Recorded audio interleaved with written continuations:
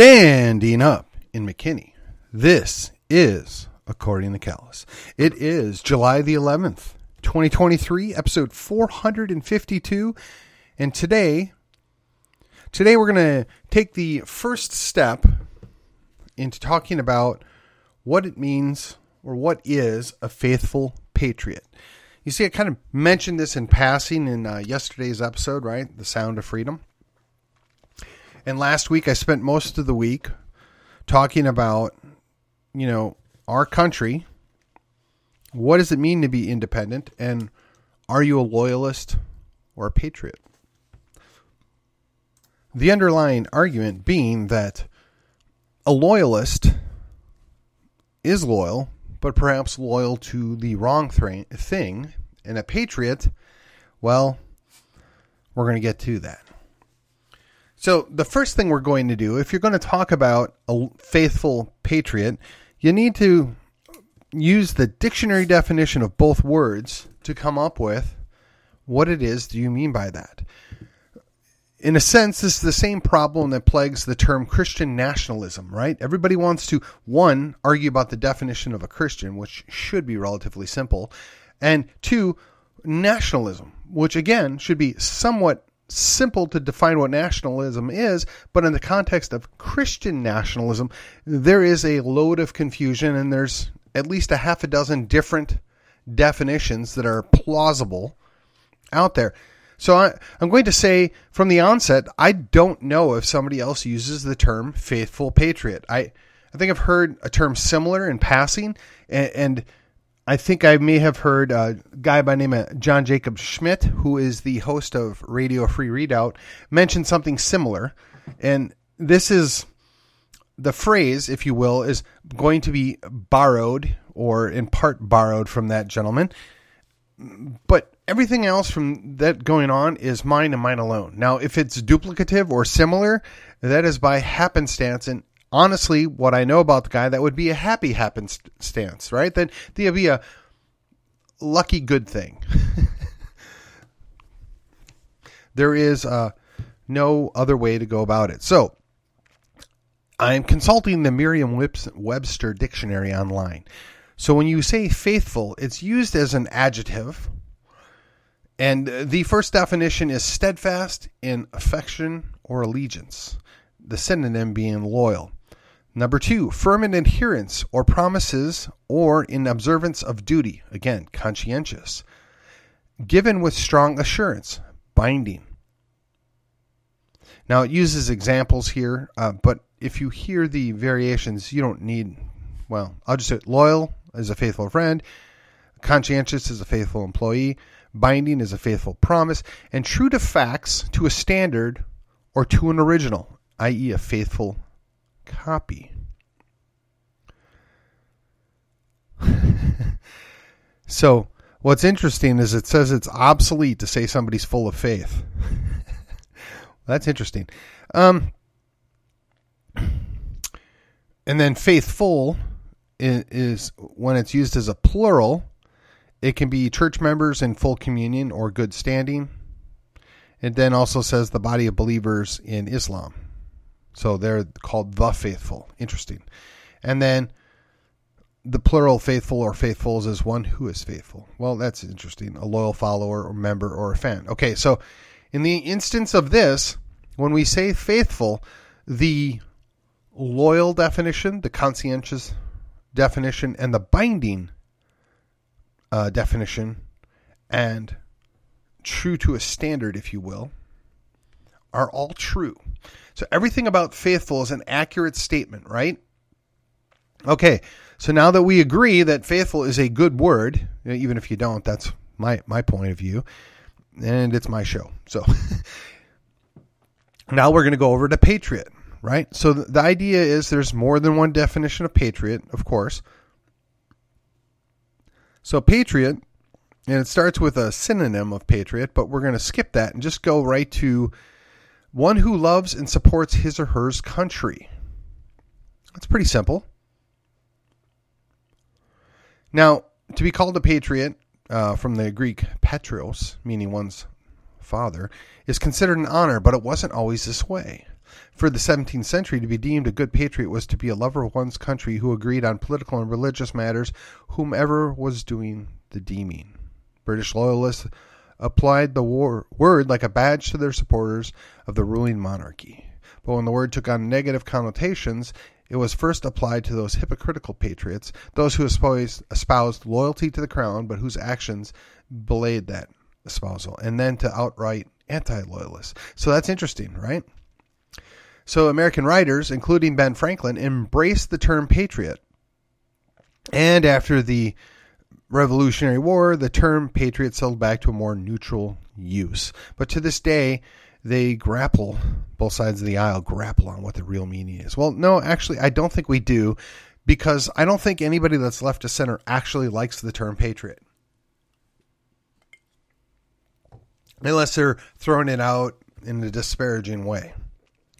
Now, I will say personally, the term patriot does get used a little too easily, in my opinion, and it often is misapplied, and it is often conflated to mean that I love my country, so therefore I love my government, which in modern usage in the Americas, if you will, we don't go there. We love our country and the government's just there. That's in my opinion or my understanding of what a patriot is.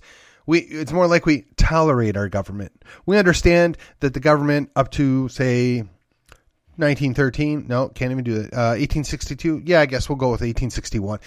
The government up until 1861 stayed in its defined lane, and it did the basic things that it was supposed to do, and largely supported and defended the Constitution.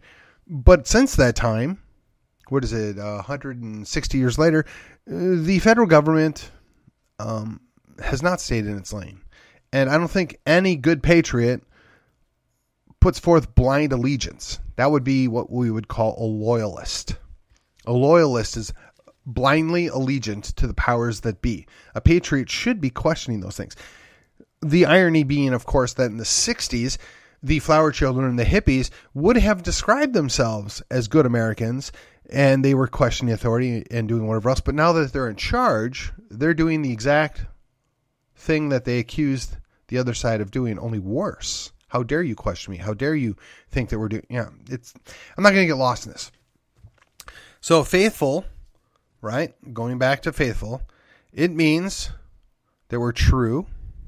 It means that we're binding. It means we're conscientious and we're loyal. Loyal to our country. And we love our country because we're patriots. So faithful also has another connotation. In this term, or in this definition that I'm creating or working with here, faithful also espouses a belief in God. Now, this is going to be a little tough because as a Protestant Christian, I'm quite clear on what I believe God is and who he is and how a proper worship should be done. But I'm going to allow that my Catholic brethren out there might differ slightly. I'm going to also allow that there's a whole lot of Protestants that differ from whatever the prevalent Baptist view might be. So there is differences of opinion, but I think we all agree as a faithful person, a faithful Christian, that Jesus Christ is Lord, and then there's some other things that are following along with that are pretty specific. And then beyond that, it's kind of getting into the minors, right? So what I would say is non-heretical Christianity, we're all pretty much in the same book. It might be a slightly different page, but we're in the same book, same chapter even. Right? Okay, so we're going to go forward from that. I just wanted to put that out there because when I talk about faithful, I'm including that. That's part of the calculations going on here. So if I'm a faithful patriot, then I also realize that my allegiance to God comes before my allegiance to man or man's government. So when such government exceeds its authority, ignores its restraints, abuses its power, abuses its people, and quite frankly has no restrictions, that means that they're the problem. That means that that government is no longer the appropriate government. That's the word I want to use, appropriate. That being said, I can love my country and find fault with my government. I can love my country and despise my government. I can love my country and love my government. But let me ask you, if you're right of center, or even if you're the center, are you confident that your government gives a rip about you? Are you confident that your government has your best interests in mind, or even we the people's best interests in mind? Are you confident that your government actually wants to protect these United States? And if so, why? There's tons of evidence to suggest otherwise, and I'm not trying to convince you of that at this point. I'm just saying that you have to be willing and able to understand there's a separation between country, or if you prefer, nation, and government. Government is a creation to protect the nation. A government is a creation to protect a country. But when that government ceases to fulfill that function, the government's the problem. It's not the country that's the problem. It's not the nation that's the issue. It is the government. Now, there's been lots of philosophers that predate me that try and tackle this issue. They have all these different kinds of solutions on how that might come to be. I'm not sure that any one of them gets it 100% right. I'm not sure that I agree with any one of them 100%.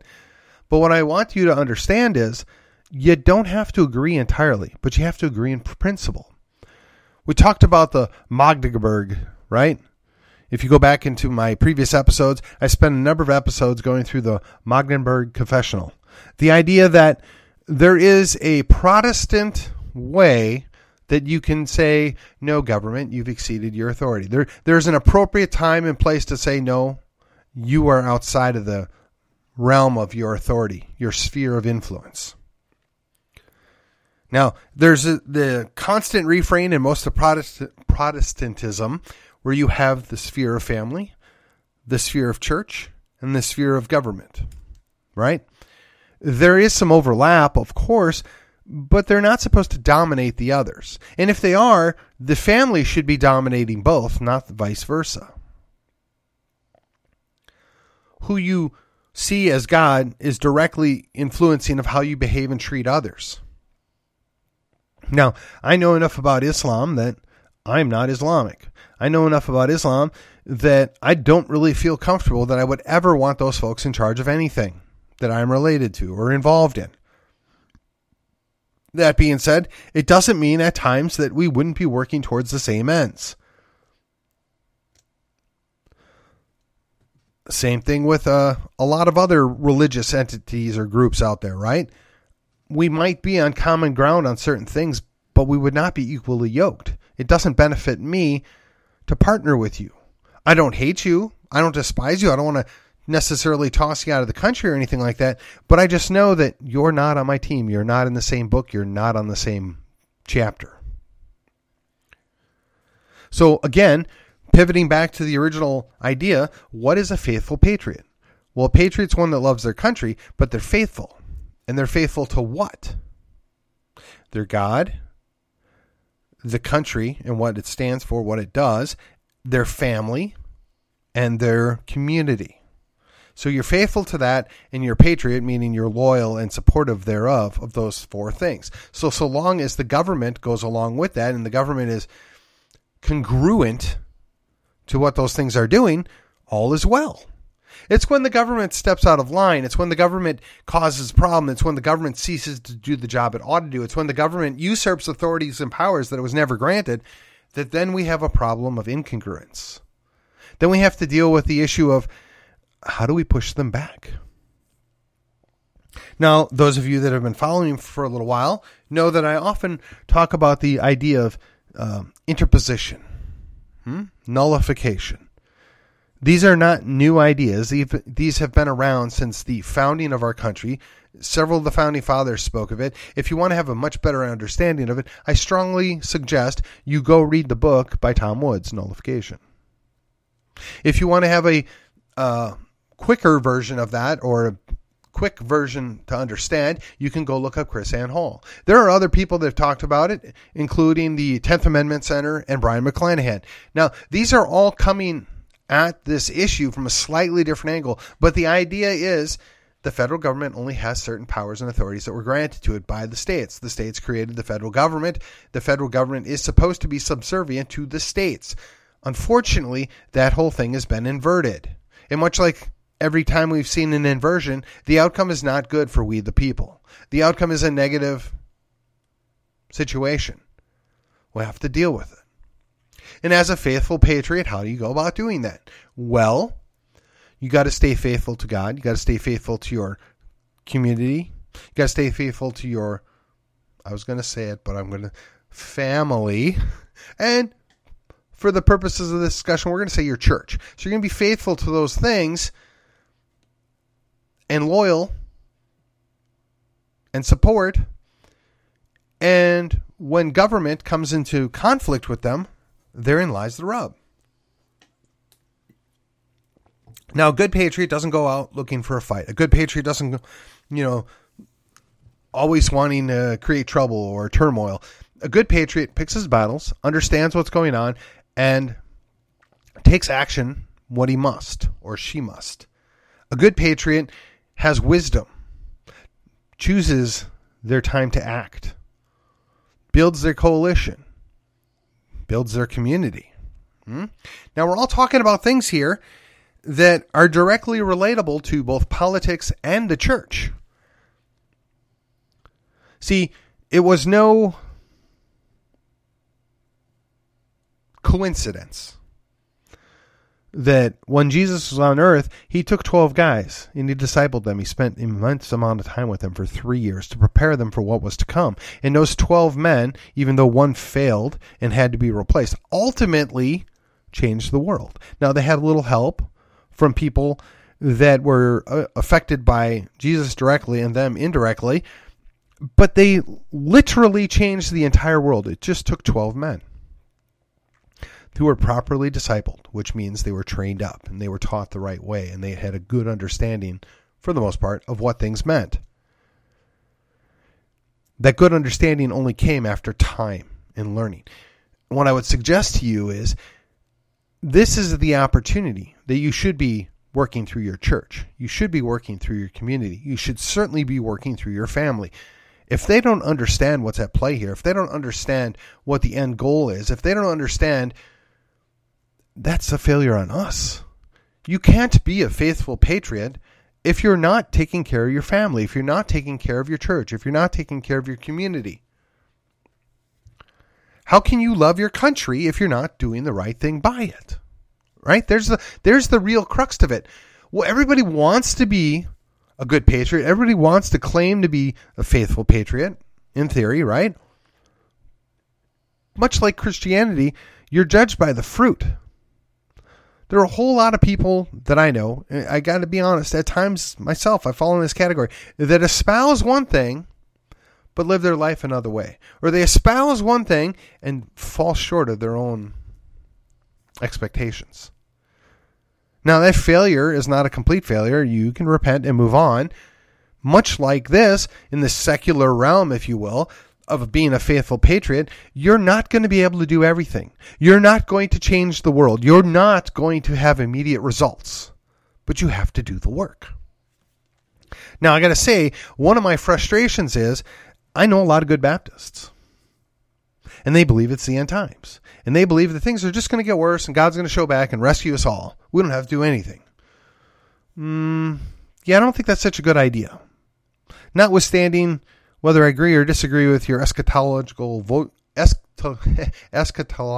view on this issue, we are still here to do things. We're supposed to occupy. We're supposed to put forth the word of God. We're supposed to do these things. Likewise, as a patriot, we should be building up our family. We should be building up our community. We should be building up our churches. We should be investing in those things so that we can plan for the future. But if you run around with the idea that the world's going to be over in 10 years or 20 years or this generation, of course you're not going to invest in anything. You're not going to put any effort into anything. And that's frustrating. I myself have dealt with this issue off and on over the years. well, the economy might completely collapse. Do I really want to do this? Well, the real estate market might completely collapse. Do I really want to do that? Well, this person might win an election, and that might mean this, this, and this. So do I really want to be involved in that situation? Well, I got to tell you, that indecision, that excessive caution, maybe, if you will, has probably cost me. I imagine it's cost you too. I mean, if you're expecting God's going to come back in, 88? Yeah, you're pretty disappointed. Think about it. 35 years later, we're still here, and the guy that wrote that book is probably still making money off of it. Hal Lindsey talked about the late great planet Earth, and, he made some valid points, but yeah, he was only off a few decades.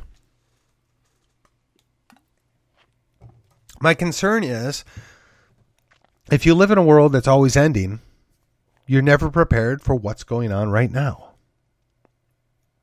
I'm going to say that was a hard reprogramming I went through in my own brain. Is it doesn't matter what happens, I'm still going to be here. My daughters are still going to be here. My wife is still going to be here. How do I take care of them? How do I get them prepared? How do we do better?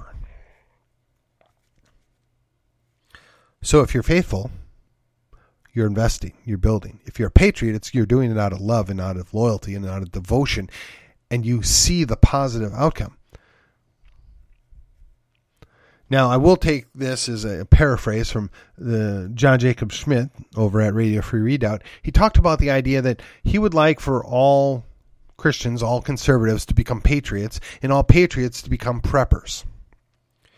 Now, I got to be honest, the prepper thing is outside of my wheelhouse. I understand it intellectually.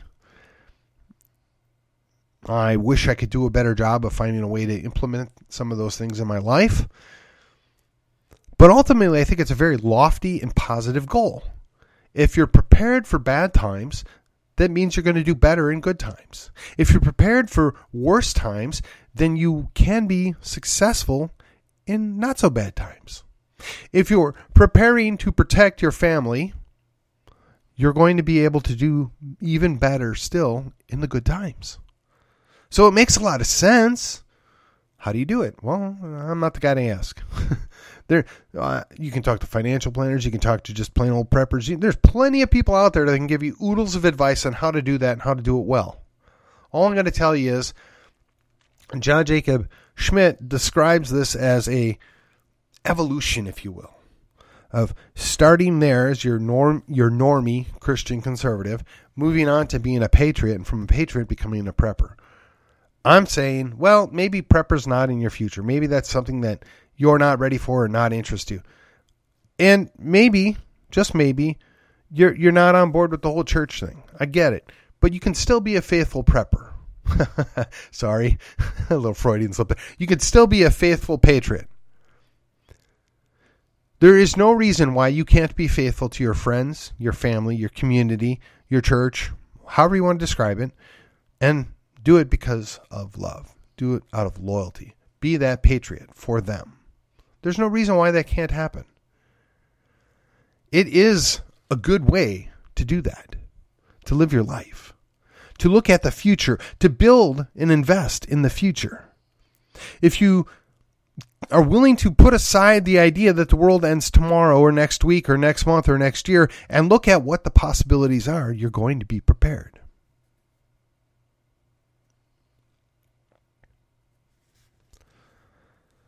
So I hope this was helpful in wrapping your understanding around what I mean by a faithful patriot. Again, defining, right? You're going to do the right thing. You're going to be an exact copy. You're going to be loyal. Or not loyal. You're going to be steadfast. You're going to be obedient. You're going to protect. And then as a patriot, just another way of saying you love your country. And I would say you could swap out the word nation. And nation and country are not the same as government or state. It's one of the things the statists have been extremely good at is programming us to understand that country equals government or country equals state. the nation state. There's a reason why the term nation state existed for so long, is because people understood inherently there's a difference between a nation and a state. We would be wise to remember that as we continue to go forward. And tomorrow, we're going to start talking about some of the things that, as a faithful patriot, you can and should be doing, and how you can do it and do it well. And with that, this has been According to Callus, and I will see you on the other side.